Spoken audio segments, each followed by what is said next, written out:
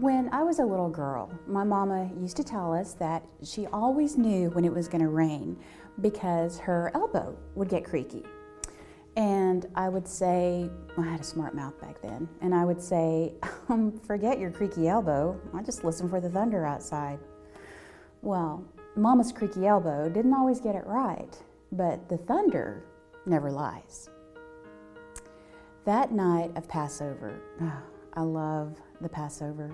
I love remembering how God delivered us. Anyway, that night, everybody wanted to see him. Everyone had heard about Jesus. And I remember some Greeks showed up, pleading with Philip to see him. And that was all of us in a sense, just wanting to be in the same room with him.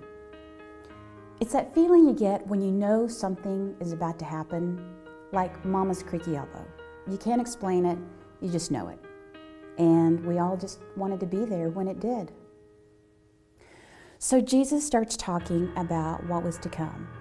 And he said, "My soul is troubled. And what shall I say? Father, save me from this hour? No, it was for this very reason I came to this hour. Father, glorify your name." And then crack, that thunder came booming down right on time. Now this wasn't just some little rumbling off in the distance. No, this was a thunderclap sent straight down from heaven. And this wasn't just thunder. This was the voice of God saying, "I have glorified it, and I will glorify it again."